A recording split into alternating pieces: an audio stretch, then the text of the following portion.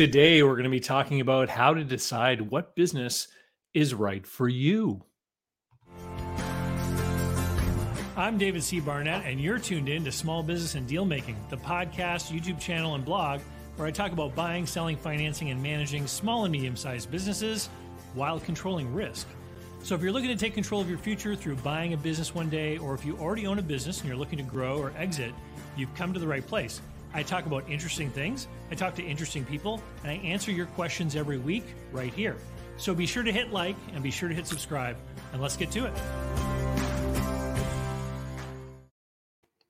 All right, I got a great viewer question from one of you in the comments of a YouTube video. So Matthew S. was watching How Long Does It Take to Find a Business? That was a video I put out in November of 2021.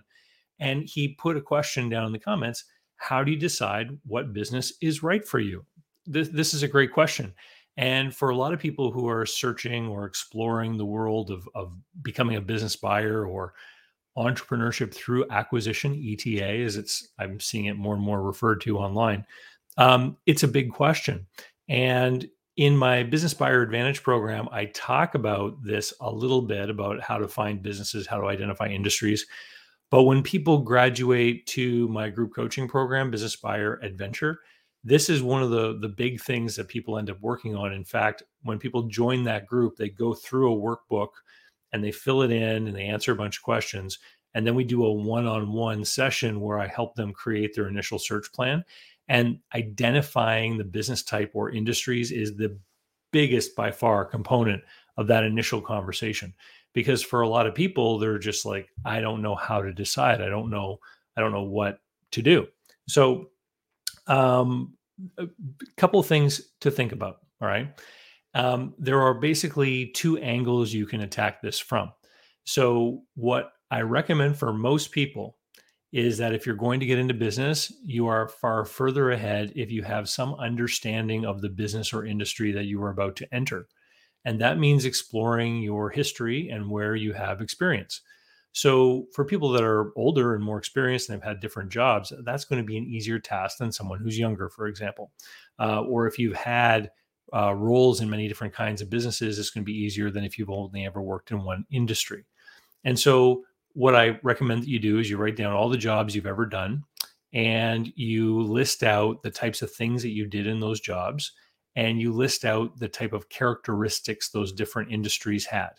So, for example, if you once worked at a company that did work on people's homes, like roofer, plumber, etc., then you were basically engaged in a project-oriented type of business where scheduling and scheduling of workers, delivery of materials, billing cycles, all of this kind of thing were important.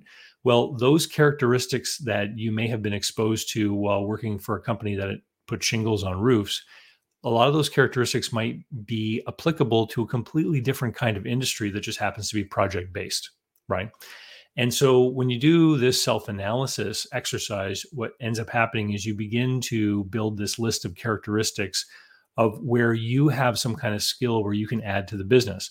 The people will sometimes ask me, what is the best business to buy? And I'll always tell them the best business to buy is the one that you know something about, so that you can buy a business that makes money but has problems that you know how to solve. And in solving those problems, you then enhance the value of the business, right? That makes sense. So you buy a business that's earning 100 grand, but you could see that with a few changes, you could earn 130 or 140 without increasing revenue. And so you buy that business based on the valuation that 100,000 of cash flow will give you. And then you go and make those improvements. Now, suddenly you've grown the value of the business and grown your own cash flow, but the price you paid is locked in. That is the ideal scenario for value enhancement. And so for you to be able to recognize where you can enhance value, where you can add value, knowing something about the business or knowing something about the business model is going to be important.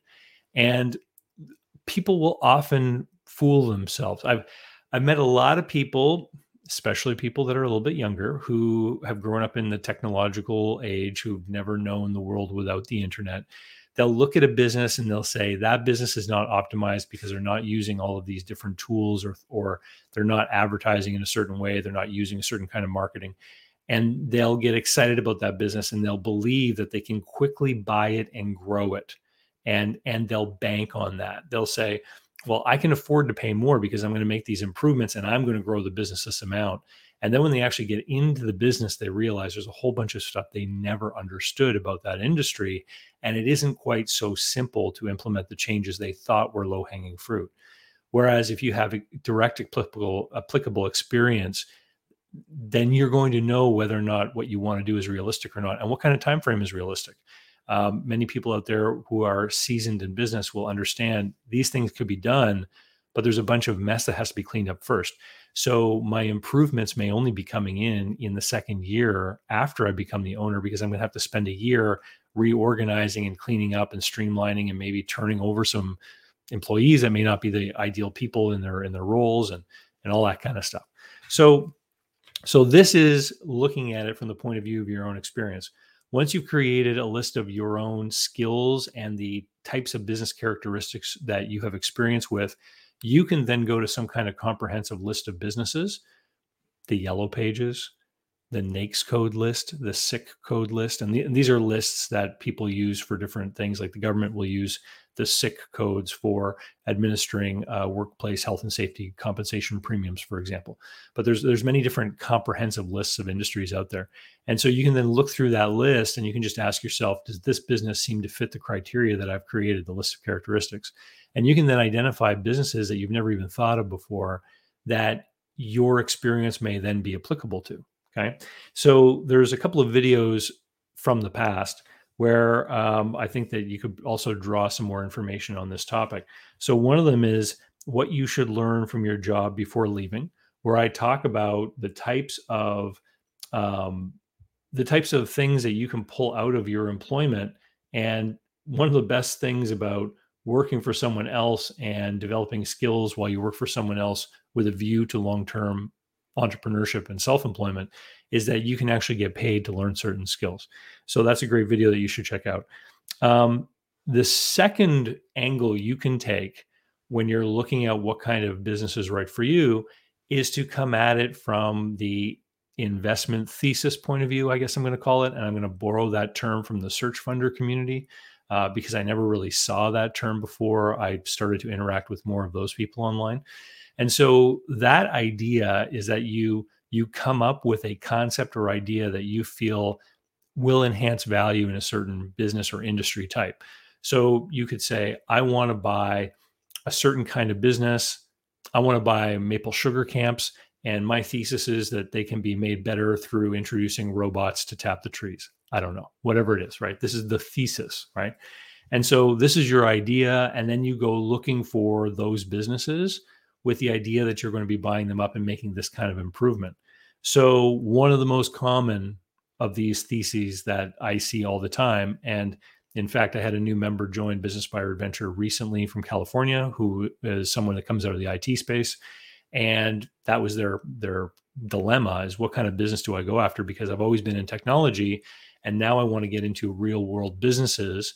And so we created a list of criteria of things that he thought were important. So when we talked about anything to do with cars, he was like, I believe electrification is going to be bigger and faster than anyone believes. And so, okay, so we're not going to be looking at, certain businesses that are tied to internal combustion engine cars, right? But tire shops may be a legit opportunity because even electric cars need tires, right?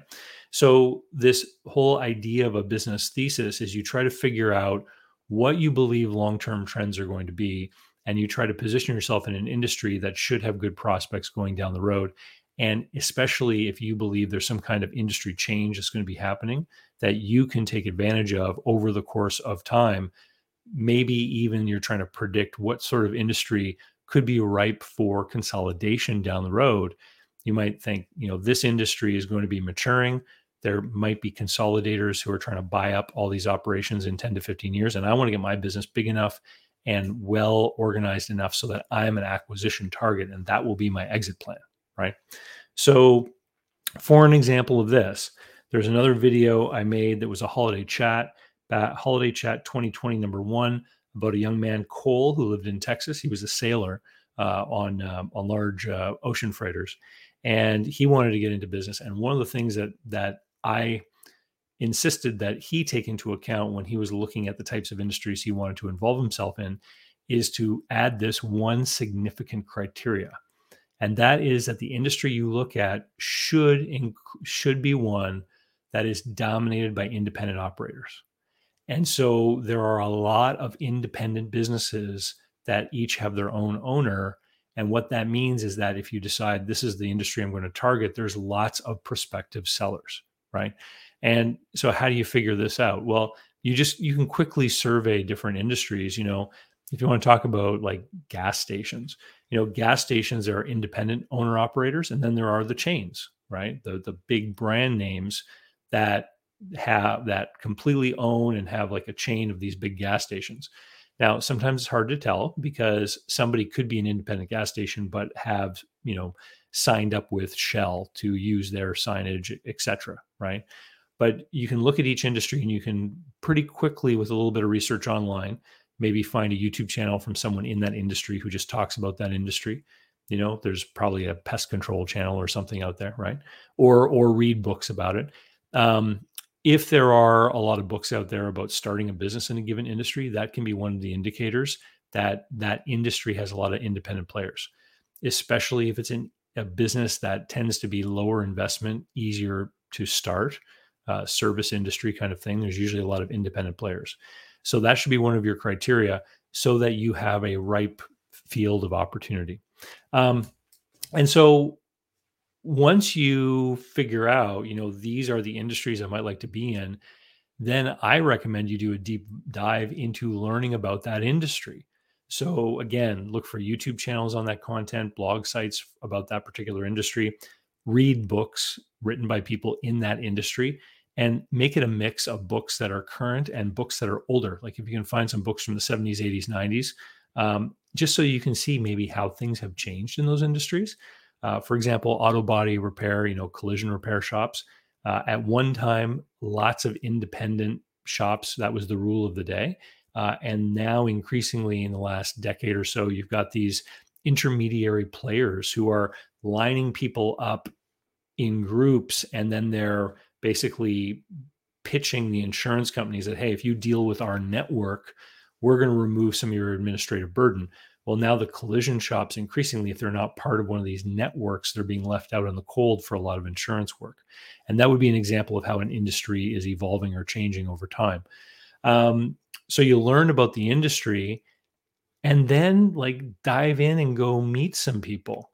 I would even invest in attending that industry's trade show.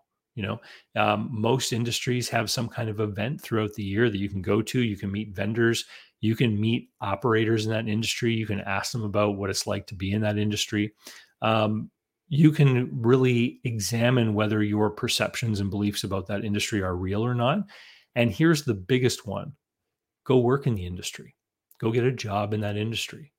Even if you have a full-time career, go see if you can work on Saturdays or if you can work part-time. Get some experience in that industry and really see what it's like in there, and see if you can imagine yourself being the owner of that kind of business. And if you think that you will like to serve the type of clients that business serves, and if you believe that you'd like to be, employing the type of people that generally work in that industry. I've met so many people over the course of time who've come to me to talk about like fast food restaurants and things like this. And I'll challenge them to go work, at a McDonald's or something. And many of them would be like, well, no, I'm not going to do that. I'm not going to go work, asking people if they want fries with that. Yet they're considering being the owner. And so I would always twist things around and ask them a question. I would say, if you bought that business, would you be proud of being the owner of that business when you were talking with your friends at the golf club? Right. So does that kind of business fit within the framework of your own personal self-image? And, a lot of you guys who are watching this might think that's silly, right? Business is about money, it's about earnings, etc. But in my experience, people can get excited about earnings and money.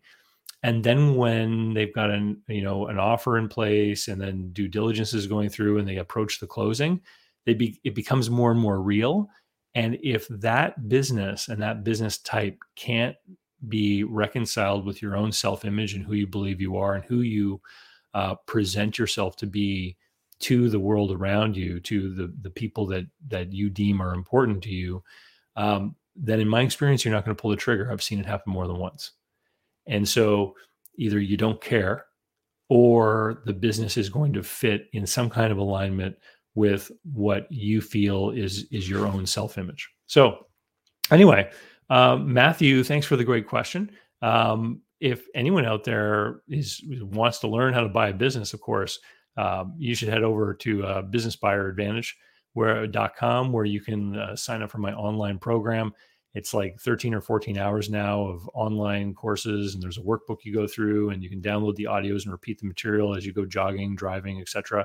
It's a great way to learn. And as I mentioned, people who finish that program, if they want even more help from me, the coaching program exists, Business Buyer Adventure, and I'm recording this in September of 2022, and just had 5 new people join this past month. So it's people come in, they work on this project that they want to do. Some people are in it for a year, some people are in it for longer. Then they buy businesses and they leave. Some people buy businesses and they stay and they do it again. So we've got several members who bought multiple businesses. So that's at businessbuyeradventure.com. If you want to learn more about that, there's a little video over there where I describe all the different components of the program. And it's got either a quarterly or annual subscription. Never any contract, never any obligation. You sign up, you're in the program for as long as you want to be, and you've got access to all the material from all the past meetings. You get to have a front row seat and learn about deal making from other people as they're doing the deals. I don't think there's anything quite like it out there. The people who are in it, a lot of them stay in it for a long time. And I think that's the biggest testimony to the quality of what's in the program. And with that, we'll say see you later. I love you all very much and look forward to seeing you again.